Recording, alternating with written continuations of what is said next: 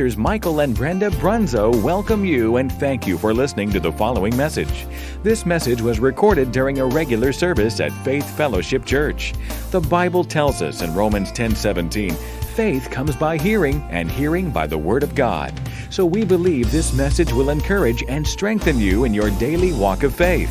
God bless you as you listen.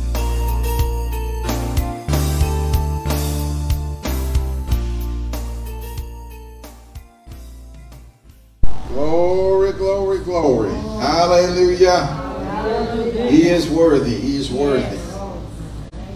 He was the only one in heaven worthy enough to open the seals. Yes. Glory to God. He's getting ready to open them.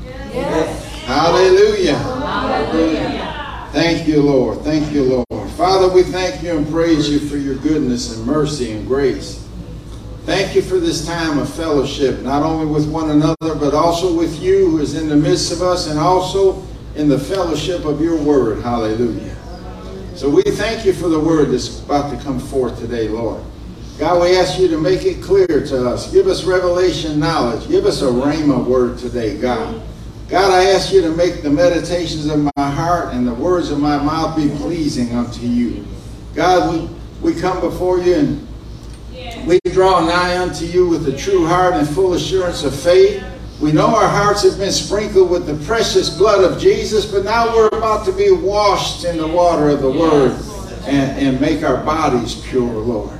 Thank you for that, God. Create in us a new heart and a clean heart and renew a right spirit within us, God. We thank you and we praise you as we come boldly before your throne of grace to obtain mercy and find grace to help in time of need. God, let the eyes of the people be open. Let them hear with spiritual ears. God, let them receive with their hearts. And I thank you that I'll preach the word boldly with clarity and simplicity. And above all, it will be rightly divided. In Jesus' name we pray.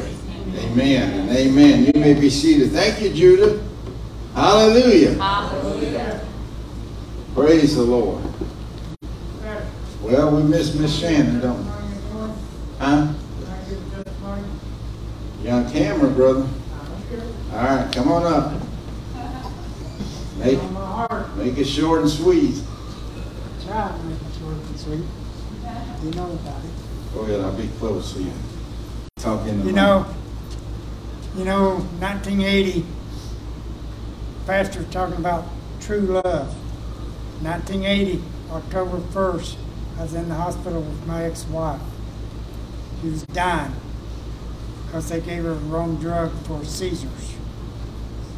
I sat outside of her door with another lady named Shirley Walker. We prayed that night, and tears just poured from my eyes, and God touched me that night. And ever since that night, I have served God and honored Him. And now I can say right now, I truly love Him for everything I got. I don't know what it is. I think somebody in here needs this, or somebody out there might need it. But it's been on my heart, and so I came out and let everybody know. Thank you. All right, brother. You obeyed the Lord. That's what counts. Hallelujah. Hallelujah. You see that floor jump up and trip me? Hallelujah. Praise the Lord. Well, turn in your Bibles to the book of Revelation, chapter 2. We started out a few weeks ago looking at the 7 churches in the book of Revelation. And I thought I would probably breeze through them. Thank you, Miss Laura.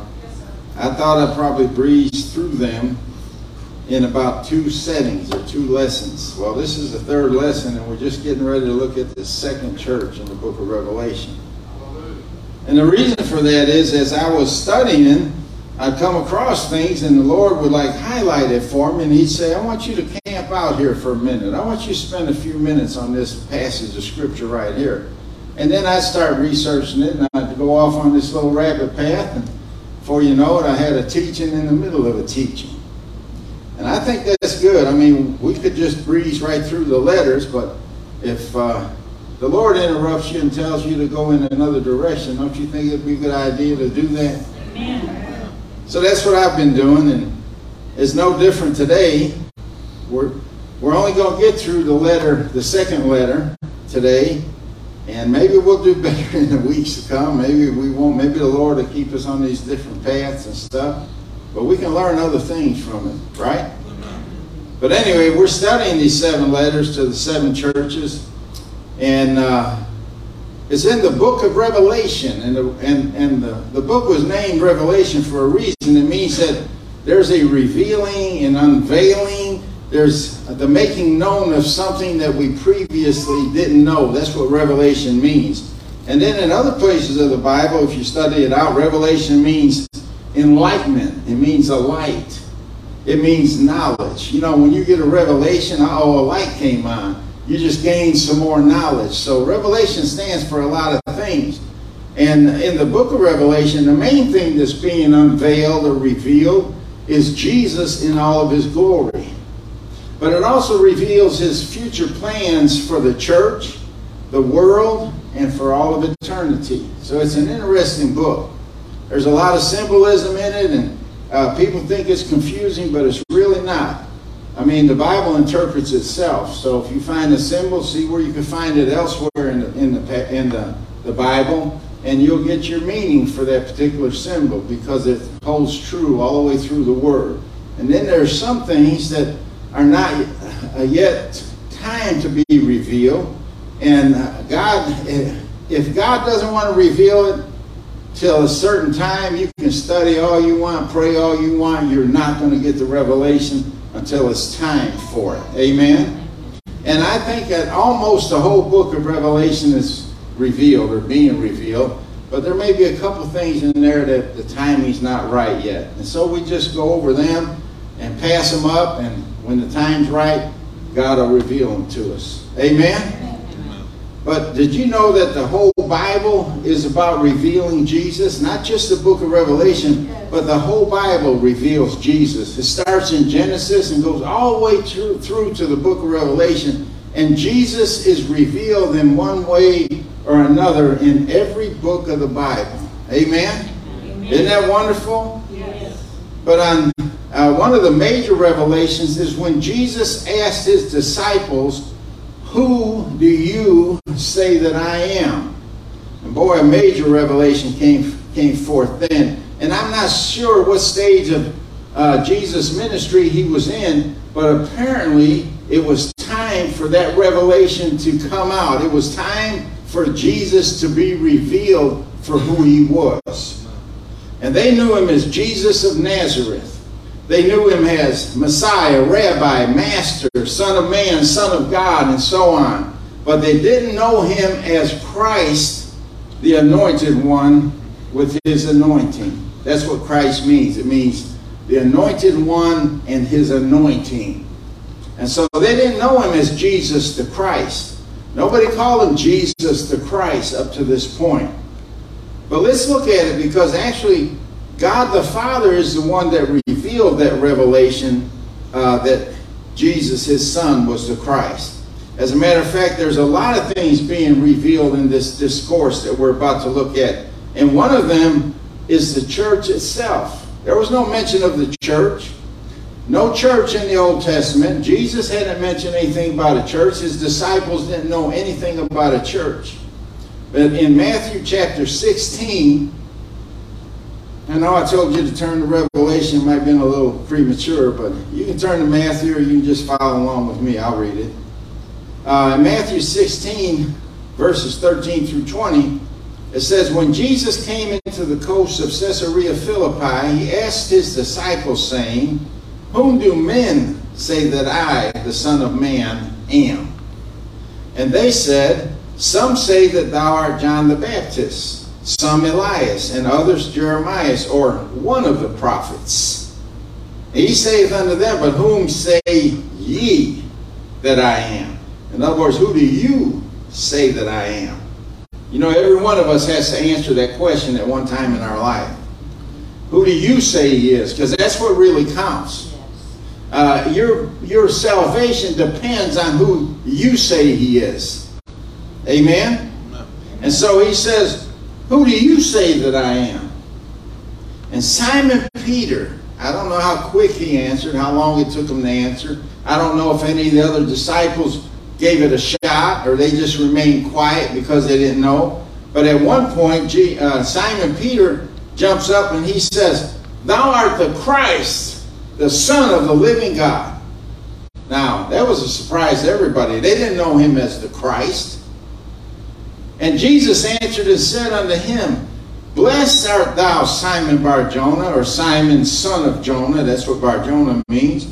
"For flesh and blood hath not revealed it unto thee, but my Father which is in heaven." In other words, no man could have told you this because no man knew it. But my Father revealed it to you. What a blessing. Amen. When God takes time out of his busy schedule and talks to you and reveals something to you, that's a special time. And then he says in verse 18, "And I say also unto thee."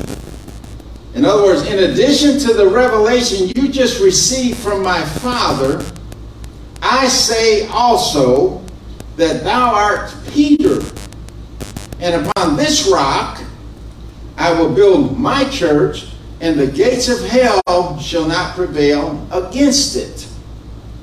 So he just unveiled, revealed, made something known that was not known before, his plan to build his church. And they had no idea what a church even was, let alone Jesus' plan to build it. So they just got knocked in the head with a big revelation here. And then Jesus says in verse 19, "And I will give unto thee the keys of the kingdom of heaven. And whatsoever thou shalt bind on earth shall be bound in heaven, and whatsoever thou shalt loose on earth shall be loosed in heaven." He's giving them some tremendous authority here. And he's giving them the keys to heaven. Keys open and close doors. In other words, he's saying, you can open a door and no man can close it, and you can close a door and no man can open it. That's a tremendous amount of power and authority, but he was giving them that authority over their lives. They can open and close doors in their life. And in a limited sense, they can open and close doors in other people's lives if they're responsible for those people, such as parents for their children and stuff like that. But anyway, in this passage of Scripture, he just revealed to his disciples who he really was and what his plan was to build his church. And the word church that Jesus used here came from a Greek word, ekklesia. And ekklesia means called out from among. In other words, he's referring to a body of believers whom God has given the honor and privilege of being called forth and separated unto him to assemble together for the purpose of building and furthering his kingdom. Amazing. So the first thing he revealed to them was that he was not just Jesus the Nazarene, but he was Jesus the Christ, the anointed one, and his anointing. And not an anointed one, but the anointed one. And upon that revelation, he would build his church. Upon the revelation that he is the Christ, he'll build his church. He said, "Upon this rock, I will build my church, and the gates of hell shall not prevail against it." What rock? Peter? No. The rock of revelation that he was the Christ, the anointed one, that's the rock he'll build his church upon. And what a powerful revelation God revealed to Peter. I mean, many people believe that Jesus said he was going to build his church on Peter because he called him a rock. And then said, "Upon this rock I will build my church." And so it's all how you put the emphasis on different words. Where you put the apostrophe, where you put the period, where you put the quotation marks, it changes the meaning of things. But if we believe that Christ would build his church on the foundation of a man, then we would be in grave error.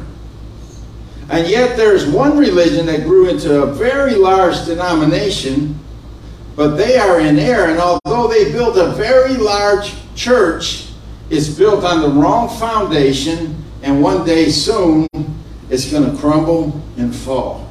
Yes. I like the way the Amplified explains verse 18.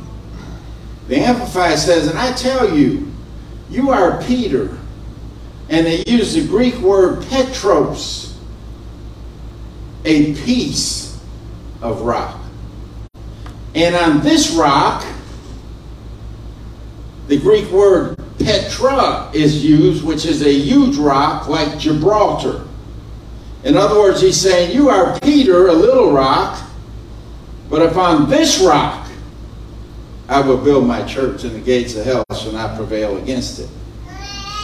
Two different words for rock, one meaning a stone, a pebble, a chip off the old block, and the other one meaning the rock, the foundation, a rock that's immovable like the rock of Gibraltar.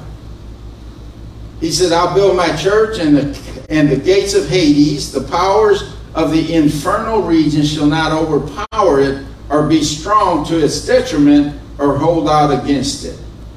So Jesus identified Peter as Petros, a piece of rock. In other words, he was not the rock, but just a piece that was broken off of a much bigger rock. And think about it. Why would Jesus build his church on a piece of a rock when he could build it on a massive, immovable rock like the rock of Gibraltar? Why would he build it on the back of man when he could build it on the revelation that he's the Christ and he's the foundation for his church? Jesus said, upon this rock, Petra, a huge immovable rock, I will build my church. And again, this rock is a revelation that Jesus is the Christ and the only foundation that can support the church that he's going to build. So the revelation that he is the Christ is the only foundation that we are to build upon. The Apostle Paul verified that in his letter to the Corinthian church. In 1 Corinthians 3:10 and 11, he says, according to the grace of God, which is given unto me, as a wise master builder, I have laid the foundation, and another buildeth thereon. But let every man take heed how he buildeth thereupon. For other foundation can no man lay that is laid, which is Jesus Christ. He said there is no other foundation. I mean, that's the proof. They say the proof of the pudding is in the eating. There's the proof of it.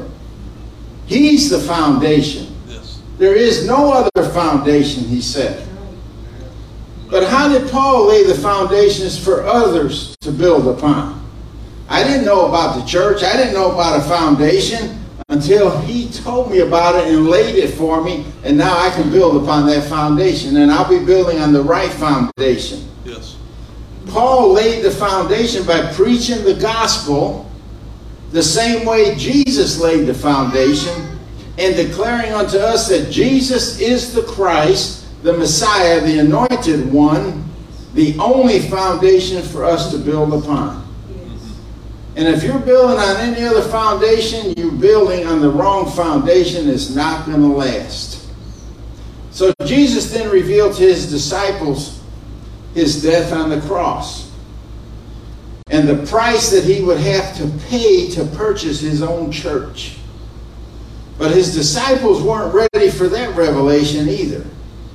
At least Peter, the little rock, wasn't.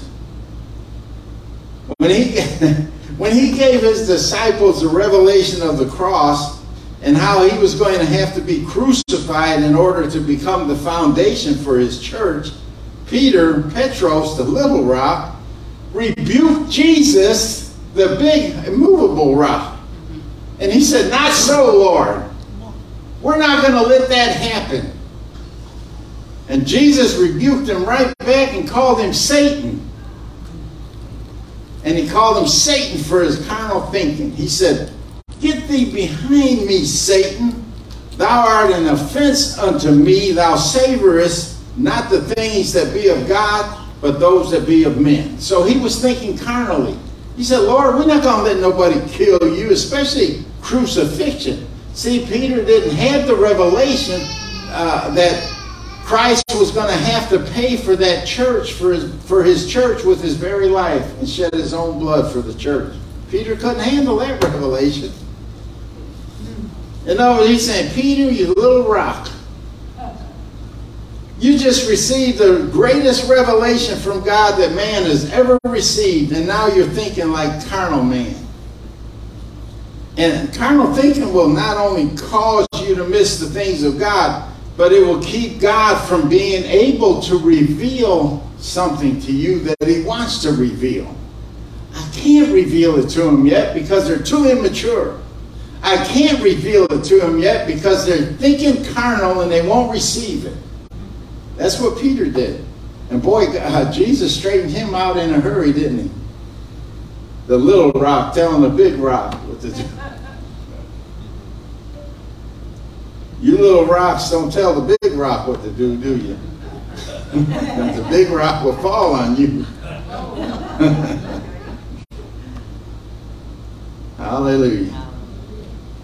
But I wanted you to know that and understand that before we continue with our teaching on the 7 letters of Revelation, because there's so much being revealed here that God named this book Revelation, the revealing, the unveiling.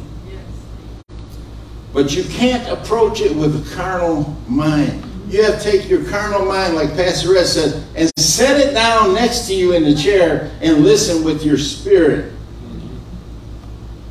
Because if you use your carnal mind, it's going to cause you to miss out on the things that God wants to reveal to you.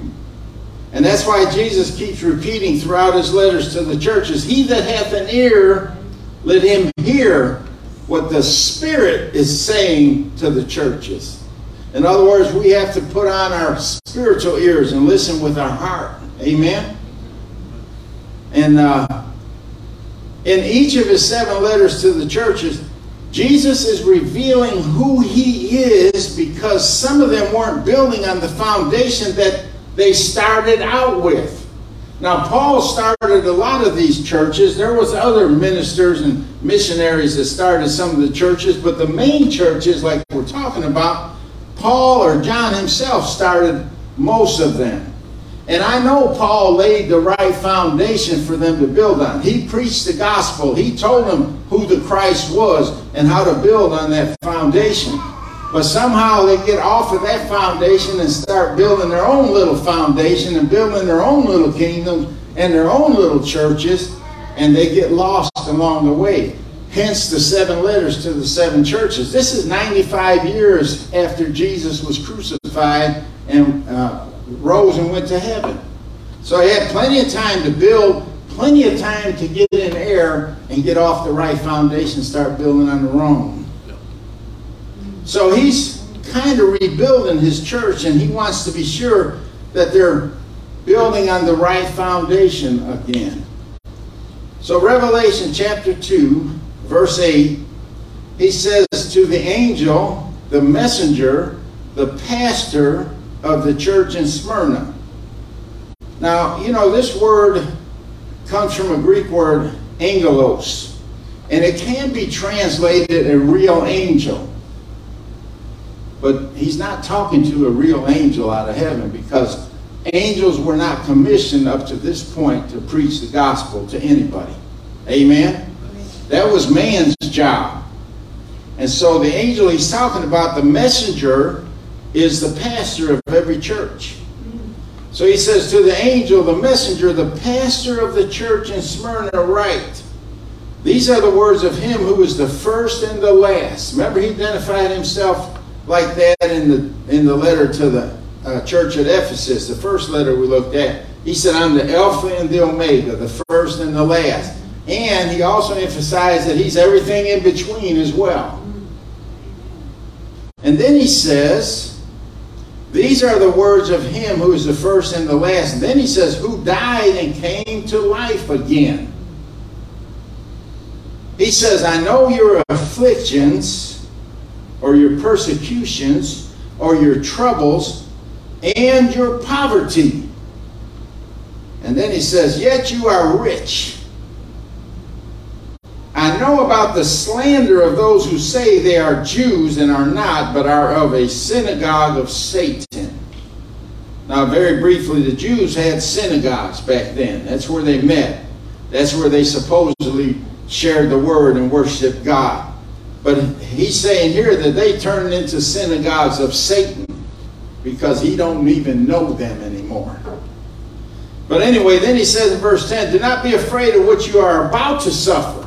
I mean, they're going through persecution like no other church has ever been through persecution. And then he tells them, don't be afraid of what you're about to suffer. What are you talking about? We suffered enough. Is there more to suffer? Yeah, I'm afraid so. He says, I tell you, the devil will put some of you in prison to test you, and you will suffer persecution for 10 days. Be faithful even to the point of death, and I will give you life as your victor's crown. And then he says, whoever has ears, let him hear what the Spirit says to the churches. Now, I already know you're formulating opinions of what this is saying here in your mind, but it's wrong because you're thinking carnally. He says, then the one who is victorious in what? Holds out to the end, keeps the faith till the end. He says, the one who is victorious, the one who overcomes, will not be hurt at all by the second death. So Jesus wanted this persecuted church, this church that's already being persecuted, he wanted them to know that he conquered death. And believe me, this church needed to hear that. They needed to know that because that's what they were facing. He says, I know your afflictions, your persecutions, and your poverty. And then he says something that seems strange. He said, yet you are rich. Well, you can't be poor and rich at the same time. You got to be either poor or rich.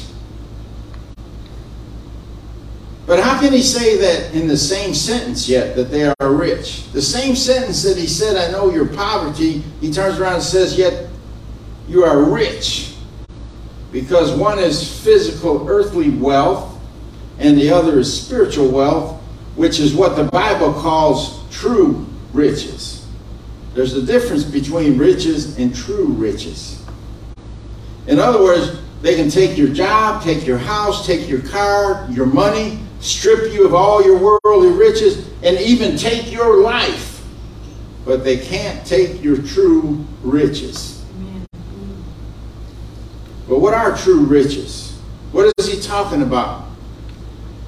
Well, the Lord led me to the parable of the unfaithful steward, where Jesus warned him, if therefore you have not been faithful in the unrighteous riches, who will commit to your trust the true riches?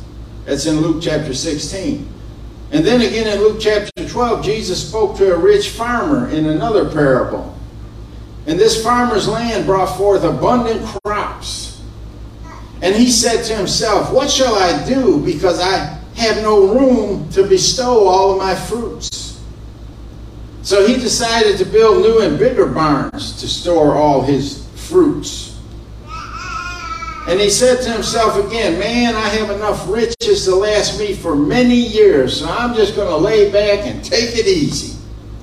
So here he is trusting in his earthly riches. But God said to him, you fool, this night shall thy soul be required of thee. In other words, you're going to die tonight. And then God said, who shall all those riches go to now? And then he said, this is what happens to someone who lays up treasure for himself on earth, but is not rich towards God. In other words, this man had no true riches.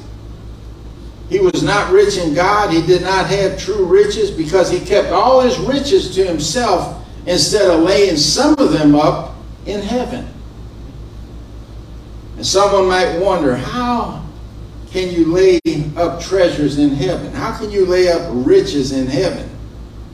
Or remember when the man asked himself, what shall I do with all my goods? Well, maybe he should have asked God what he should have did with all of his goods. I mean, God is the one who made all his goods possible to begin with, right? Well, how about this? The first thing he should have did was pay a tithe on it. And this would ensure that the devourer was rebuked, and it would guarantee him future crops. But he didn't do that. It would guarantee him that heaven's windows would remain open over his head, and God would continue to pour out blessings. And then he should have blessed others with his abundance by giving some to the poor, feeding the hungry and less fortunate.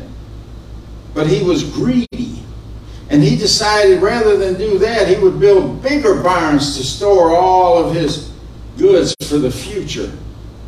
But he didn't realize he was counting on a future that didn't belong to him. And that decision cost him his life, and now all the things he worked so hard for became someone else's stuff. So go ahead, stuff those safe deposit boxes. They're not safe anyway. Rent those storage sheds, and when they get full, rent bigger ones. Store it up. Don't sell your excess and pay a tithe on it. Don't help someone who's less fortunate.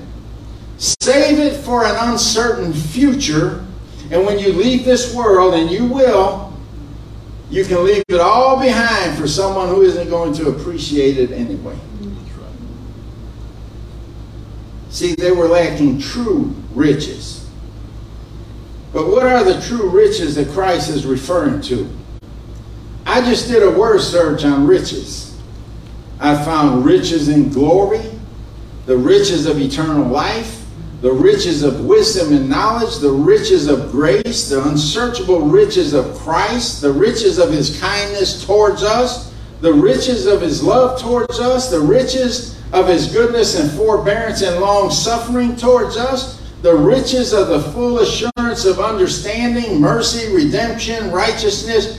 These are just some of the true riches. You can do a search on it yourself. You will exhaust yourself at the true riches that he's talking about. And you know what? You can't buy one of them.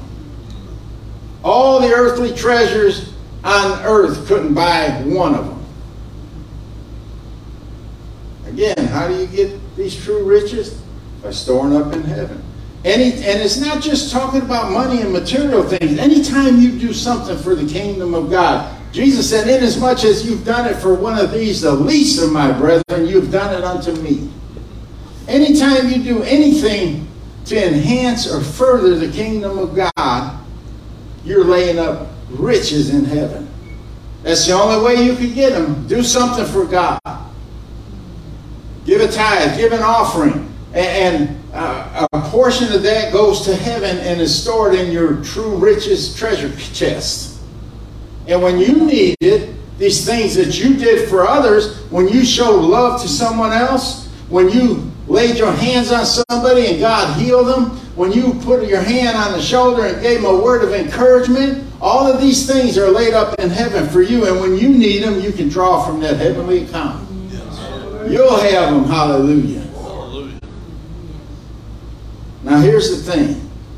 That pastor, all he's worried about is money. Money, money, money. But you know what? You can have both, but you can only choose one. That's right.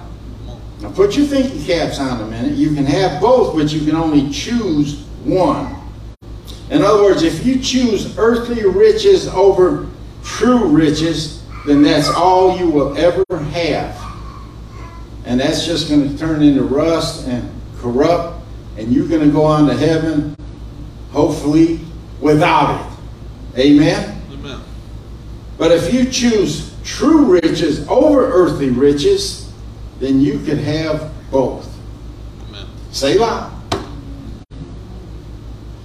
Think about it. Selah means put that in your pipe and smoke. This is one of those side journeys I was telling you about. Are you learning anything? Amen.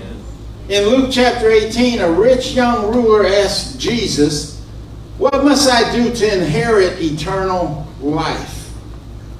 And this is the big daddy of all true riches. Eternal life is a true riches that you can't buy. And Jesus told him, he says, obey the commandments. Well, if you ask Jesus that same question today, he'd tell you, get born again. So the rich young man replies, man, I've done this ever since I was a kid. Now you'd think Jesus would have told them, well, great then. You'll be okay. Go your way. Be of good cheer. But he didn't. Jesus detected something in this young man that wasn't right. He had a wrong heart. And so Jesus tells him, oh, there's still one thing you haven't done. Sell all your possessions and give the money to the poor, and you will have treasure in heaven. And then he said, then come and follow me. But when the young man heard that, it made him very sad, the Bible says. And he refused to do it.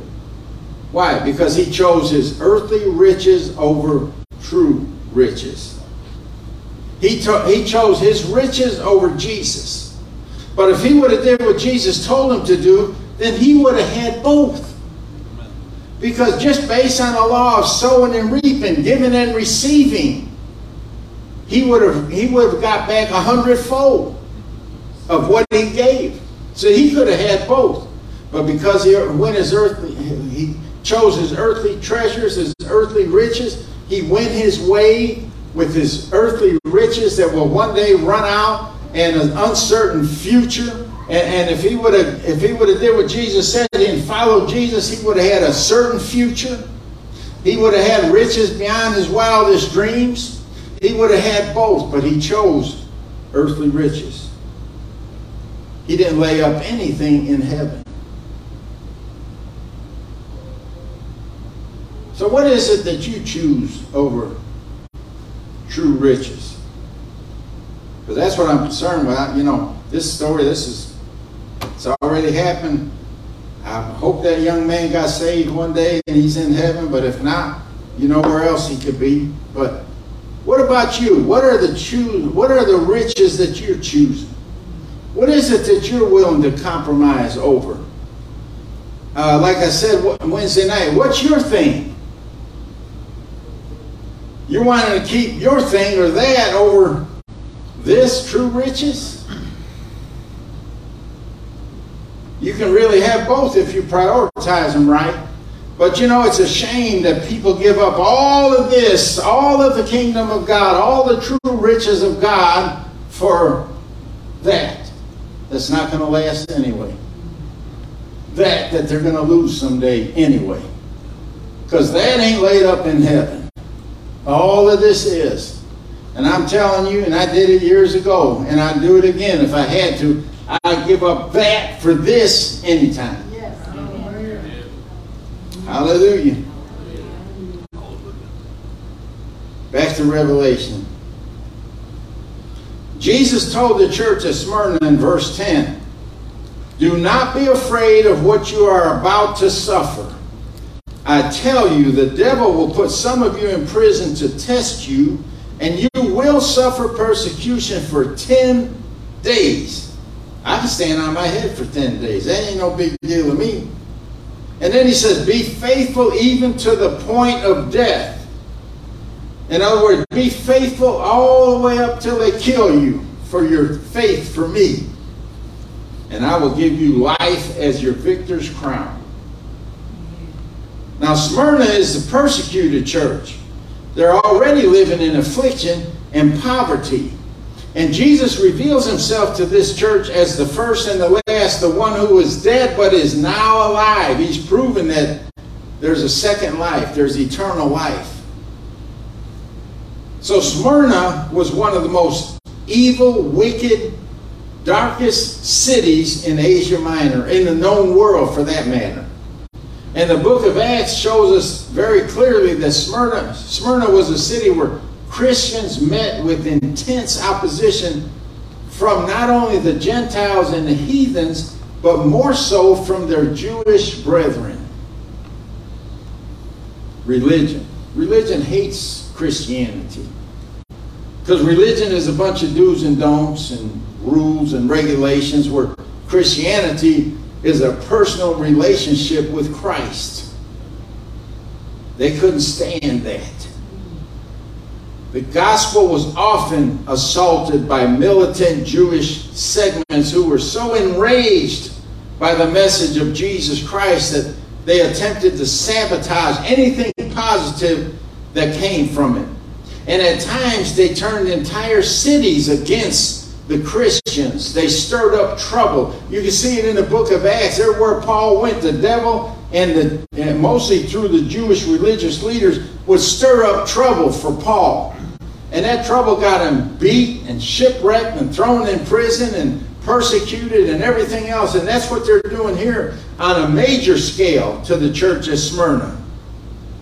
And it resulted in a lot of arrests and persecution by the Roman government.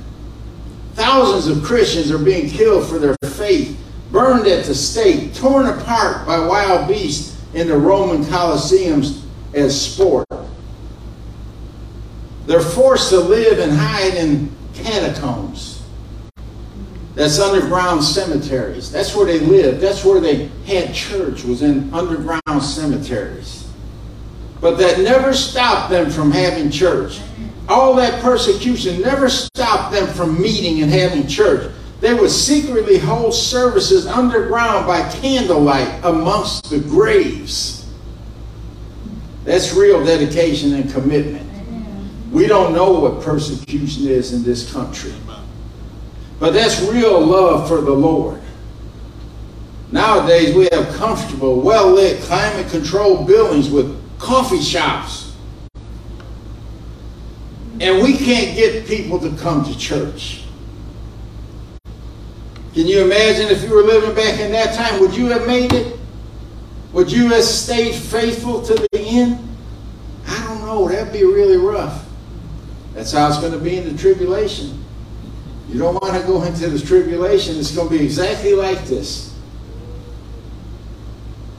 And in spite of all that they were already going through, Jesus said the persecution wasn't over. He told them that they would suffer 10 days. That's future tense. Would suffer 10 more days.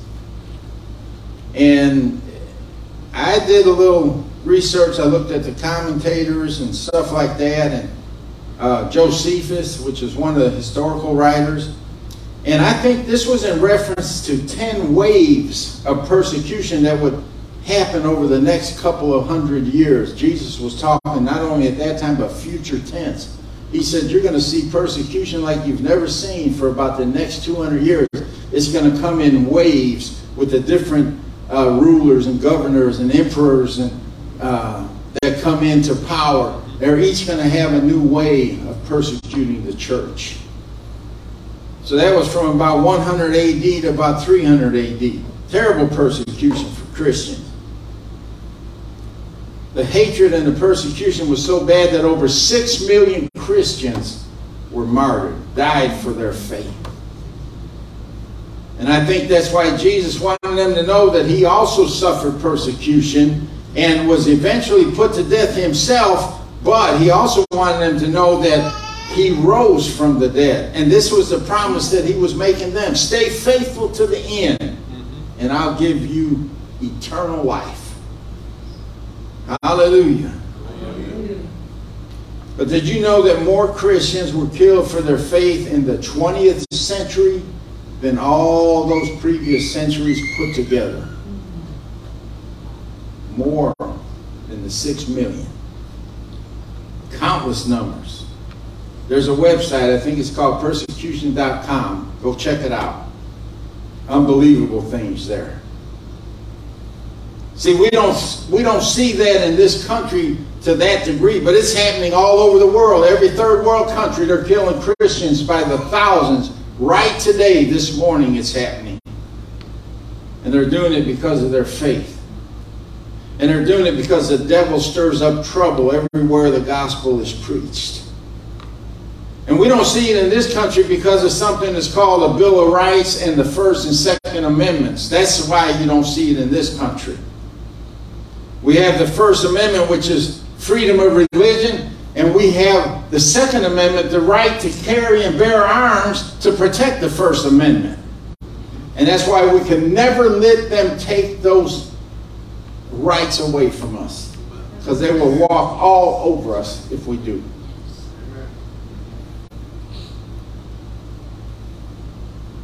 I know Pastorette's watching on Facebook right now.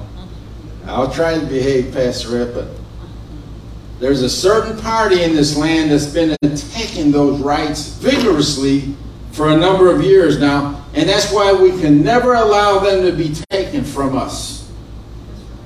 The devil would like nothing more, because then we'd be like these third world countries where he's running rampant and persecuting Christians to their very death. Yeah. And Jesus says, whoever has ears, let him hear what the Spirit says to the churches. Anybody in here with ears this morning? He says the one who is victorious, or the one who overcomes, will not be hurt at all by the second death. He tells them, listen to what the Spirit is saying. He says the one who keeps the faith to the very end, even in the face of death, will not be hurt by the second death. And the second death is the one that sends you to hell. That's the one that we all have to be concerned about. If you're born again, and I trust that everybody in here and within the sound of my voice is born again, but if you're not, you could suffer the second death. That's the one that sends you to hell. But if you're born again, you don't have to worry about the second death. Jesus suffered that death for you. Jesus offered this church in Smyrna commendation and encouragement. That's what every pastor of every Christian church tries to do every Sunday morning and Wednesday night or Thursday night, whatever their midweek service is. They try to offer not condemnation, commendation and encouragement. Why? Because they know what you're going through. And these believers had endured unrelenting suffering and yet remained steadfast in their faith. They weren't saved one day and lost the next, up one day, down the next. They maintained their testimony. They kept the faith. Paul said, I kept the faith. I fought the good fight of faith. He says, I kept the faith. I made it to the end. This is what he was talking about. A lot of people don't make it to the end. The Bible says, Jesus said, he that endures till the end, he shall be saved. So are we saved? Yes, we're saved, but we're saved being saved. Because you're not saved until you see Jesus face to face. Because anything can happen from now to that point. You have to have a made-up mind that you're going to keep the faith. You're going to keep the faith no matter what comes at you. So he acknowledged their patience. I mean, patience through the severe persecution and the abject poverty that they were in. And he declared the believers in the church of Smyrna to be truly rich. That's the rich that counts. And you know, what made them so poor? Well, once they got born again, the heathen employer that he worked for didn't want him in his workplace spreading that Jesus poison. So they got fired. They got laid off. They got persecuted. They go in a store, they say, you're not welcome here. That would happen in this country if we didn't stand up and fight for our rights.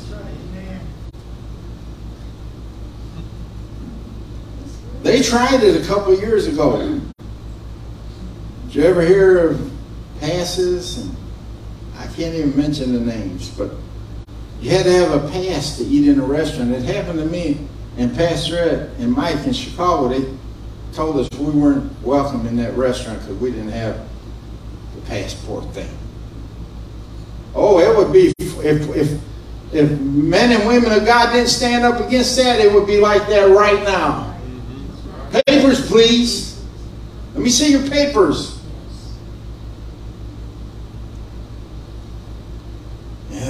Moving right along, Pastor Ed. But what's unique about this letter is that Jesus did not chastise or rebuke this church like the others. He didn't say, nevertheless, I have somewhat against thee. He didn't say that. He sympathized with them. He knew what they were suffering. Why? Because he suffered. Yeah.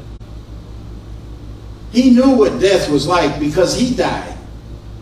So he didn't rebuke him. He didn't chastise him. He didn't bring correction to him. He brought commendation, and he brought encouragement and tried to lift them up and strengthen them for what they were about to face. Yes.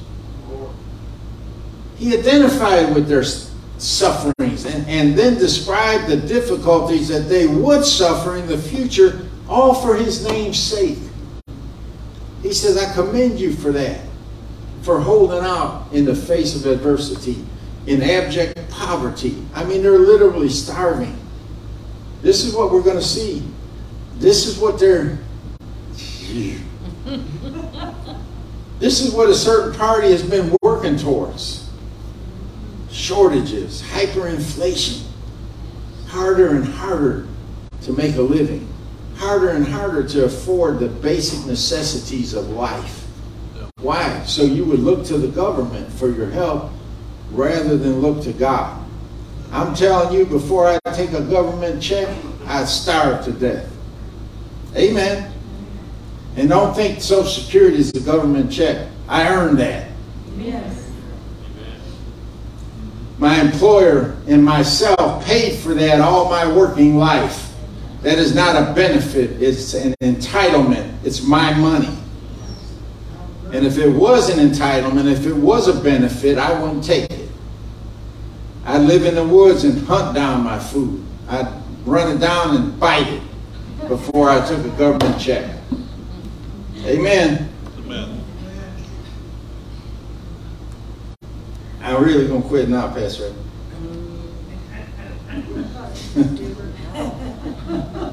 But above all, Jesus assured those believers in Smyrna that they would not be touched by the second death. He says, you are going to suffer persecution and you are going to suffer death, but be of good cheer. I was dead and now I'm alive, and I'll do the same for you if you hold out, if you endure till the end. I'll give you the crown of life. And this crown, I looked it up, it wasn't a gold crown with you. It was a crown made of olive branches or something like that. It was the same type of crown they gave to a victorious runner that just run a race or something. But he called it a crown of life. And that's what we're doing. We're running this race for a crown of life. Amen? And Jesus has a crown of life for us if we just stay faithful to the end. If we keep faithful to his name and his cause, and continue to build the church, that his church, upon the foundation that he laid, will not be subject to the second death. We'll have a crown of life. Hallelujah. Isn't that wonderful? Yeah. God is so good. Hallelujah. Yeah. Even in the face of persecution, he said in there, I know. He knows what you're going through. Yeah. He knows what you're suffering. He knows every tear you ever cried. He knows every hurt that's ever stabbed your heart. Yeah. He knows every wrong that was ever done to you. He knows. He's been through it himself. He can sympathize with you. He can comfort you and commend you and encourage you. Keep running. Keep running. There's a crown waiting for you. Hallelujah. Let's pray. Father, we thank you and we praise you. We love you so much, Lord. Yes. We love you because you can identify with your people, with your church. You've been through everything that we've been through, and you were victorious, and you making us victorious. We can go through anything that comes our way. We can sustain. We can be sustained in the furnace of affliction. We can be sustained in the fire. Just like the song, you're standing next to me in that fire, God. There's a fourth man in the fire, and we're standing with you. Like I said Wednesday night, I'd rather be with him in the furnace than be standing on the outside without him. Hallelujah. So we thank you and we praise you, God, that when we go into the furnace of affliction and persecution, You're in there with us, hallelujah, holding us up and encouraging us and getting us through it.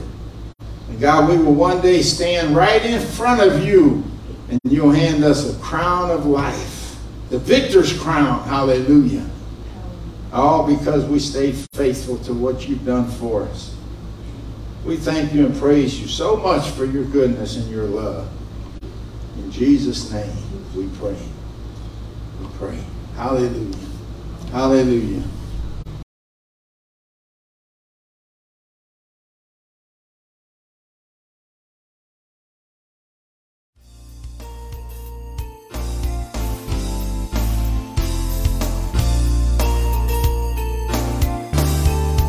This concludes this message. Thank you for listening. We pray that it's been a blessing to you. For more information about FFC or its ministries, please contact the church office. God bless you, and remember, Jesus is Lord.